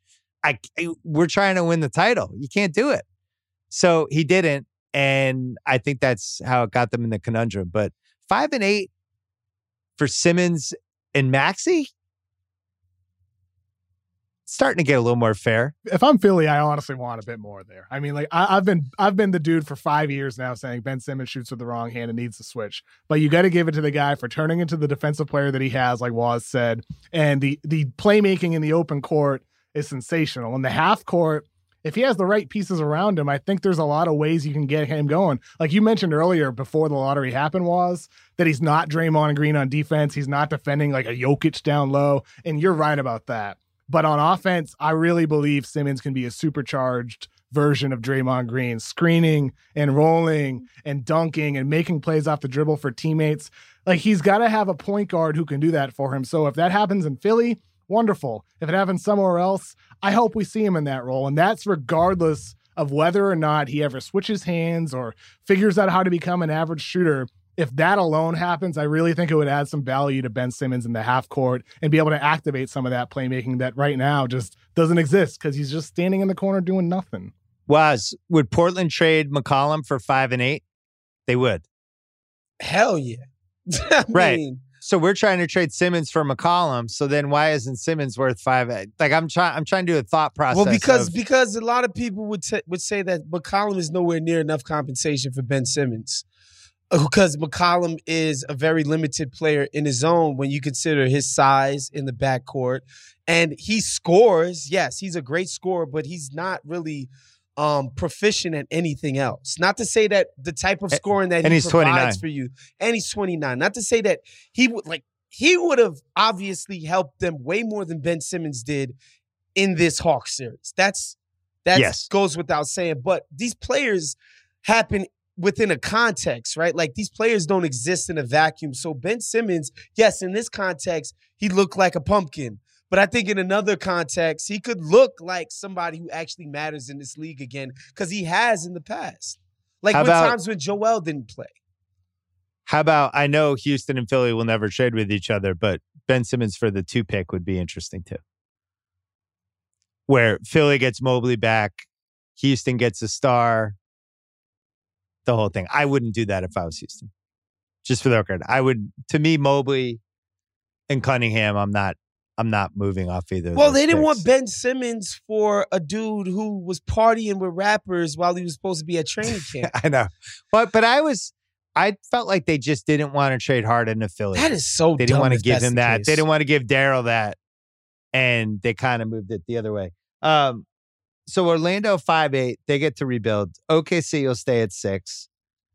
And then, so Toronto would be the only possible trade maybe with the 4 pick if they wanted to get good right away. I don't know what would be a Toronto trade with the 4 pick, KOC? I mean, maybe if it's not Simmons, maybe we're talking about if Beal becomes available and you're putting more on the table with that pick, then we're talking, another young player in there. But wouldn't that have to be Beal and Siakam, which Beal's and Siakam in the 4, and then it's like Beal's in the same crappy situation he was in? It's tough there. And again, like I've mentioned the trade down idea. I love trade down so much. I think OKC, they're another trade up candidate here. They're at number 6. They have 18. They have, what is it, 36 first round picks for Sam Hinkie Presti was, right? So, I mean, the OKC can put together as many picks as they want to and be like, hey, we'd love to move up to number 3 or maybe even number 2. Like, I don't see why not. Oh, that would be interesting for Cleveland, right? If they could just drop from 3 to 6. Oh, yeah. And they get some Sam Presti treasure chest stuff. That could work. They're better. Cleveland at 3. I don't see them staying there for some reason. They're better fits for Cleveland at 6. There was one earlier. There was a possible trade situation that I thought could be interesting. Do you think Charlotte could use the glut of like big forwards, big defensive forwards in this draft, and potentially use that pick to take a forward and then use, like, say, PJ Washington to address some of their needs that they have to sort of move them along? What do y'all think about that? Player trade. I'm into that. Yeah. Because, I mean, there are some guys defensive guys like Garuba, and then obviously my guy Barnes. Kuminga's obviously not going to fall back there, but I mean, just spitballing here. I think that they could address some of their needs if they flip that. I don't know. Was the multiple people in the chat are suggesting Buddy Hield, the number 9 for Simmons? No, I need more. Was just shaking his head sadly. No, I need more because again, once I open the Simmons thing up to a bidding war, I'm getting more than that. Yeah, 100%, and getting more than that, because at the end of the day, this is a talent acquisition business, and people are talking tough and spreading all kinds of negative chatter about Simmons right now. And I think it's in teams' best interest to be doing that in the media behind the scenes. Like, oh, no way, I'm trading for him now and blah, blah, blah. That's like setting the market for a guy that everybody understands is immensely talented. And teams, no matter what they say, they're going to go with talent every single time. So I think Buddy Hield, a guy who the Kings kind of don't even want anymore. They feel like they overpaid for him. I don't think he's enough. Although, again, another guy who shoots it, and I think would help Philadelphia. I think Daryl Morey is going to want more than that.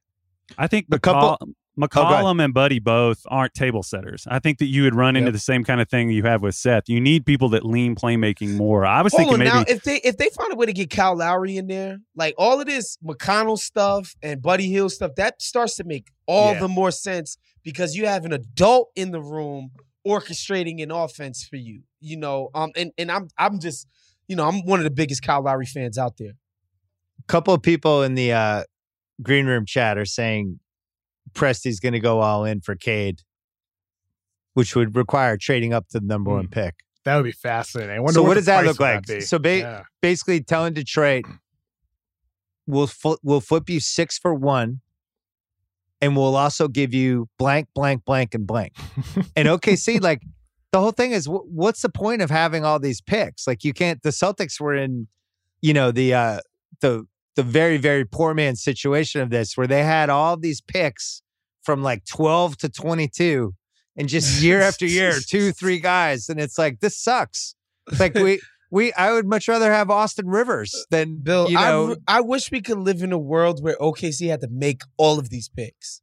I wish Right. that was possible. I freaking wish it was possible. So they could basically trade for 150 cents on the dollar and just overwhelm Detroit with like some crazy offer. And if you're Detroit, you're still picking sixth.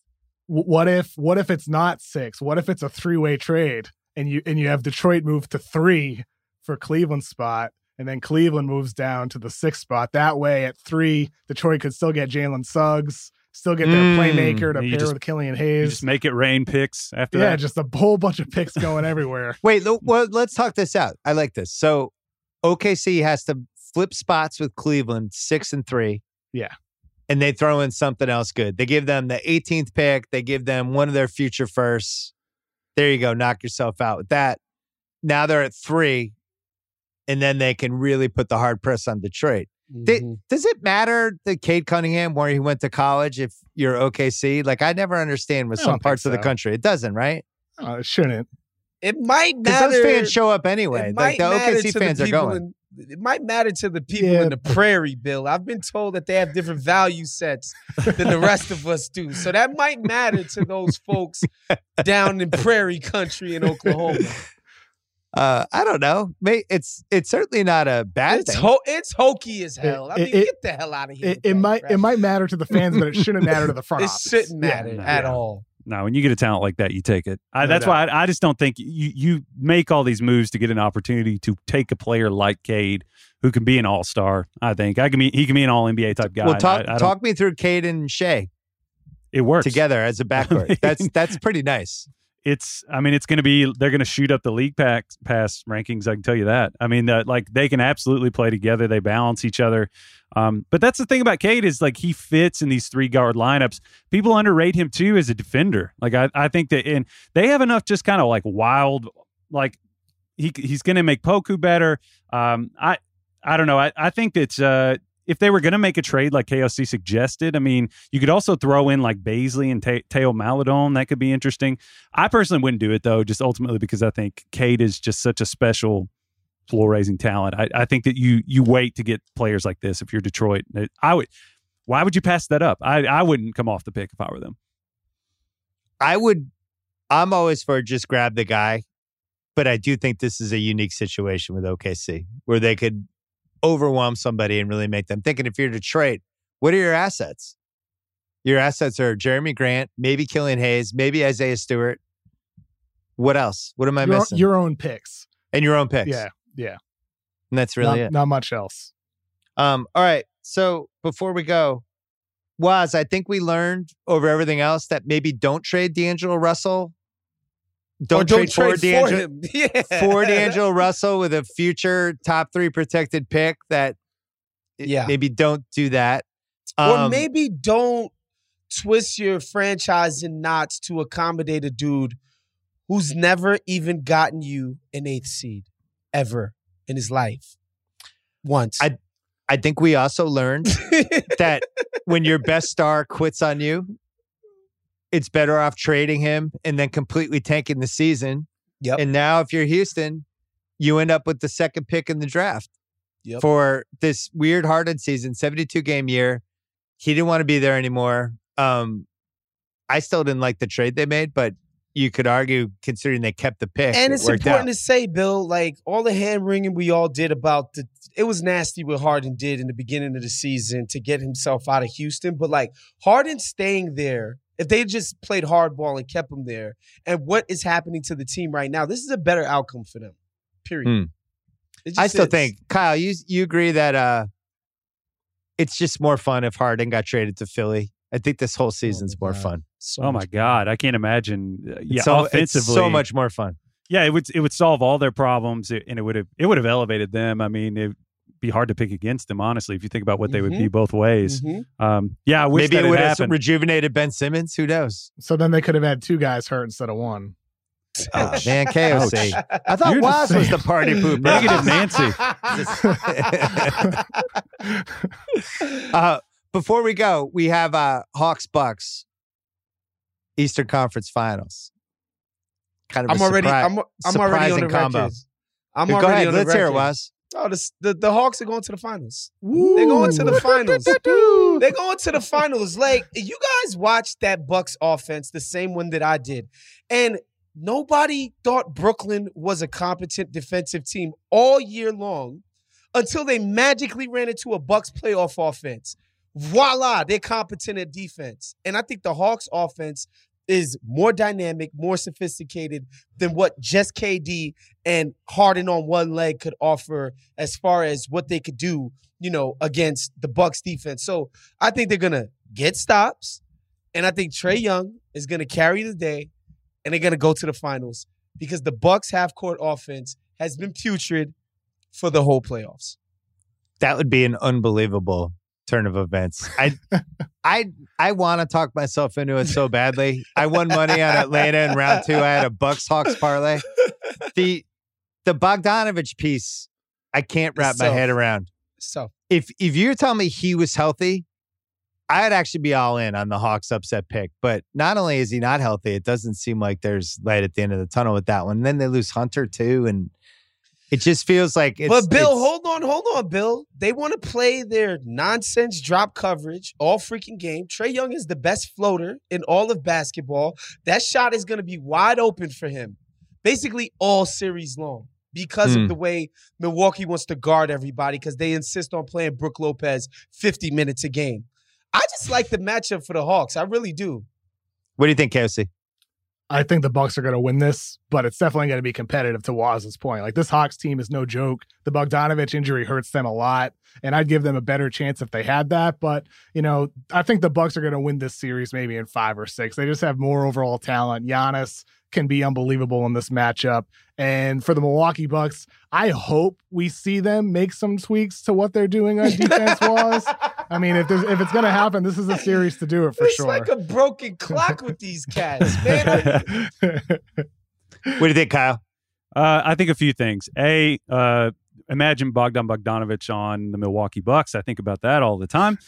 Think also about the fact that the Bucks are going to punish them in some ways that Philly wasn't able to consistently. I think Giannis, Bill, I remember I told you I thought that Giannis would average 40 against the Nets. I think he's going to give them a lot of problems in that sense.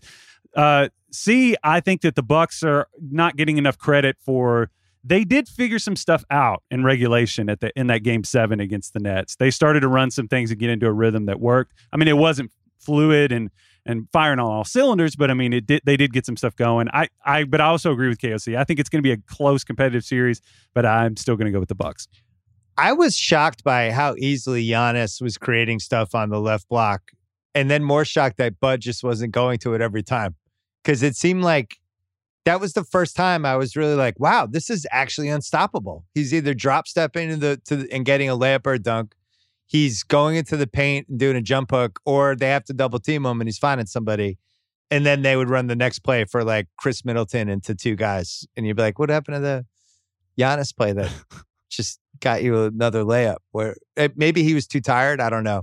I do like Okongwu, whose name I'll never be able to say. I'm sorry. It's my. You just said it. That's good. That was exactly right. right. Speech dyslexia. I was really impressed by him in round 2, and I do feel like they have dudes to throw at Giannis. Like, it's not going to be a walk in the park for him against the Hawks. I'm way more worried about the perimeter stuff with the Hawks if Bogdanovich can't do stuff, because I do think that was the biggest reason that series kept going even before he got hurt. Was just, it's just so nice to have the 2 ball handlers out. I don't trust Lou Williams. I still think he's one of the worst playoff players of my lifetime. Maybe he has a chance to flip that. Worse than Dexter Pittman? Wow. Waz, what happens? What a pull. What happens for an Atlanta-Los Angeles final? Oh, man. I mean, just from off the court. What is America capable of with Atlanta and Los Angeles? We going to have to talk about COVID NBA I was going to say Finals travel restrictions off Mike, Bill Simmons, if that's the case. Listen now. We're going to have to get into that if we get that somehow. Woo! That's a media dream right there, bruh. You get to go back and forth between Atlanta and Los Angeles. Woo! Well, you know what's crazy? The Clips, home court goes through the Clips now, right? Isn't that what it is? Like, no matter what happens, if they win, if they can beat Phoenix, I think home Did they court finish goes through with the a better West. record than the Bucks? I think they did. Wow. Isn't that true? Yeah. Or am I crazy? The Clippers were 47-25. The Bucks were 46-26. Yeah. So the West is going to host 1, 2, 5, and 7. So obviously I'm rooting for the Clips because the finals will be right where we are. All right. Hey, this was really fun. What an action-packed lottery. I actually got discombobulated. Teams were jumping, they were flying around. Woz, Kyle, KOC, great to see you. Thanks to everybody on Green Room and on Twitter and on YouTube. You can hear the full episode on my podcast much later tonight. And we will see you next time. All right, that's it for the podcast. We have one more coming on Thursday. Thanks to House and Woz and KOC and Kyle. And thanks to nephew Kyle, the producer of this podcast, Kyle Creighton. See you on Thursday. Wanna see them, wanna waste